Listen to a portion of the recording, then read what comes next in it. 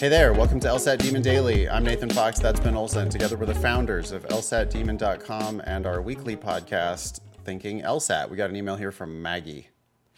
Hey, Demon Team. First, I want to thank Ben, Nathan, and all the Demon teachers for the incredible work you do.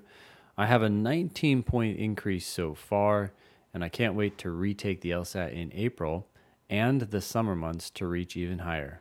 Wow. Okay. So it sounds like you've already locked in that 19-point increase. That's awesome. Amazing. I mean, that's exactly what we're talking about, right? I mean, Maggie's getting greedy. Yep. Everybody needs to be like Maggie. Because if you're not, you're going to pay Maggie's tuition. I think they get greedy when they realize that there are actual dollars associated with those additional points. When you really see the game that's being played here, then it makes perfect sense, right? Time, effort to increase that score. Roughly $10,000 worth of tuition per LSAT point. I think that's a useful rule of thumb. It's a round number. Yep. I'm convinced that there is a school out there right now that won't admit you, but if you improve by 10 points, that same school will give you a full ride. Yeah. And just order of magnitude, I think it's about 1 point per $10,000 per point. Roughly, yeah. Yeah. Go to lsatdemon.com/scholarships and play with various LSAT scores. And, the school you're looking at, if I'm not talking about one school for you, I'm talking about somewhere in the country, there is a school that today won't admit you, but if you add 10 points, they will give you a scholarship. So go to lsatdemon.com/scholarships to check that out. Which makes also the reason for that is a reason for retaking it, right? Because if you only have to pay $200 for the chance to get one more LSAT point and thus 10 grand, who wouldn't take that chance for $200? And we're not talking about paying $200 for a lottery ticket. Just take it again, do the exact same thing you did last time. It's not a random chance. It's a super good chance. I mean, Maggie is working hard. She's got the best advice she can possibly get because she's working with us. Mm-hmm. And she's already improved by 19 points and is hungry for more. Like her, she's going to walk into the April test going, well, I know what I've been able to do on all my practice tests. I understand the test. I get it. I expect to do well. And then she'll take it again in June and again in August. And then she'll apply early in the beginning of the next cycle with a really kick-ass LSAT score. I mean, this is somebody who's going to law school for free. Yeah. Anyway. She says, I have a question about how to frame my law school plans to a potential employer during a job interview next week. The position is at a research center attached to a law school that I'm very interested in attending.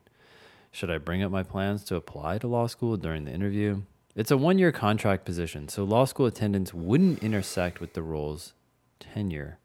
Okay, so if there's no conflict here, if you're not applying for a job that they expect you to hang around as long as possible, but you're planning to leave before they expect you to leave, I don't see why this is an issue. I would bring it up if they're curious, if you thought it was relevant to the job. Yeah. But otherwise, I just don't care. Job interviewing, you should be there to talk about the job. Yeah. You should be like, I think the easiest thing to do in a job interview and the most impressive thing you can do to any employer, you can flip it entirely. It doesn't have to be like this interrogation of the applicant and this probing into the applicant's history and future plans. No, instead, why don't you start talking about the work they do at that job? And it's almost like assume that this is the first meeting. Well, because it is, if you get the job, assume that this is the first meeting of your job there. And you're there to learn, how can I help? What are you guys working on? What are we going to be doing together? What important projects do you have coming up? What challenges are you currently facing that I can help with? Just change it entirely instead of this like defensive, oh my God, are they going to ask me about whatever? Like, is it going to be these topics that I should steer clear of? And instead of that, why don't you just ask them about their shit? Yeah. Like ask them about their work that they're actually doing there. No, the mindset is key. Think of it as they're the ones that are on trial. Yeah. Right? Do you want to get that job there? Like, yeah, you don't really know. You think you're interested, but what if it sucks? What if you talk to the person and they seem like an asshole? Yeah. Like, you want to go work for them? Yeah. Yeah. Or what if the work that they do isn't the kind of work that you thought it was? Because you don't really know. You don't work there. Yeah. You don't know. You have no idea what that job is actually like. I mean, I take it from me as an old guy who has had many, many different jobs. They're never what you think they're going to be. They're not exactly what you think they're going to be. They could be better, and most of the time are worse than what you think. Yep. Because you have the rose-colored glasses, right? Oh, that looks like such a great research. Yeah. Yeah, but then once you get in there, you might. I mean, the odds are pretty good that you're going to get in there and decide that it sucks. So, like, you should be going in there interviewing them. Yeah. Like, it's either a perfect fit or you should walk. So go in there and just like act like you already work there. I'm not saying be like arrogant or whatever, but go in there and be like interested in the work they do and kind of presume that this is going to be a great fit or you're not going to take it anyway. Yep. And it's not that they're going to deny you. It's that you're going to deny them. Yeah. You're going in there to decide whether you want this job. Yeah. Yeah, they want you.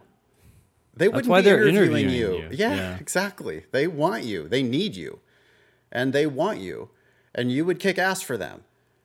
So go in there and presume that you've got the job if you want it and just figure out whether you really actually want it. That's what you should be talking about in the interview. Anyway, sorry for the unsolicited lecture. So Maggie continues, I'm worried that speaking about my law school plans could insinuate that this school is my top choice. I don't want to give the impression that I'm so ride or die that I'd attend without a decent, full scholarship offer. At the same time, if I were on staff and accepted, there might be a way to get a serious tuition discount and then potentially have scholarships take care of the remaining cost of attendance. That could mean more than full tuition if I play my cards right. Am I just overthinking this? For reference, I'm above the 75th for UGPA and at the 50th for LSAT and actively working toward breaking the 75th for LSAT. Thanks so much for all you do and enjoy the weekend. Little bit. Yeah. I mean, so I think what Maggie, she didn't actually come out and say it, but yeah. Well, she did sort of. She's worried that she's going to be negotiating against herself for scholarships at the law school. That's definitely overthinking it. Yeah. Like they're going to be like, people at this clinic are not going to go talk to the law school admissions team and be like, hey, she really wants to come here. So if you admit her, don't give her a scholarship. They don't, the people in this clinic, or what is it? Research center. The people in this research center probably don't even understand the law school scholarship game that's being played. Well, also, if you really are in their 75th percentile for undergraduate GPA and eventually for their LSAT, you're going to be the one holding the cards. Yeah. So even if they don't offer you a scholarship, you could turn around and go, wait a second. Why? Okay. Can you reconsider my scholarship offer, please? If you don't, that's fine, but I'll go somewhere else for free. Right. Yeah. So yeah. Thanks. Well, Maggie, these are the kinds of questions that the like truly excellent applicants ask. Sure. It's good to be familiar with the field, but then also remind yourself what actually matters at the end of the day. Yeah. Be a good employee. Don't make bad impressions, but get your LSAT score as high as you possibly can, and then you will hold all the cards. Yeah. Go in, kick ass in this interview. Hopefully you get the job. That would be awesome. Sounds like a good way to learn about a field you're interested in. That's terrific. And if it all works out and you get into the school and you like the job and then you get a tuition discount, then it's just win, win, win, win, win. the rich do get richer in this whole process. So it sounds like that's exactly what's going to happen to Maggie. Yep. Email daily@lsatdemon.com if you'd like to ask us a question or share some LSAT or law school admissions news. Thanks for listening.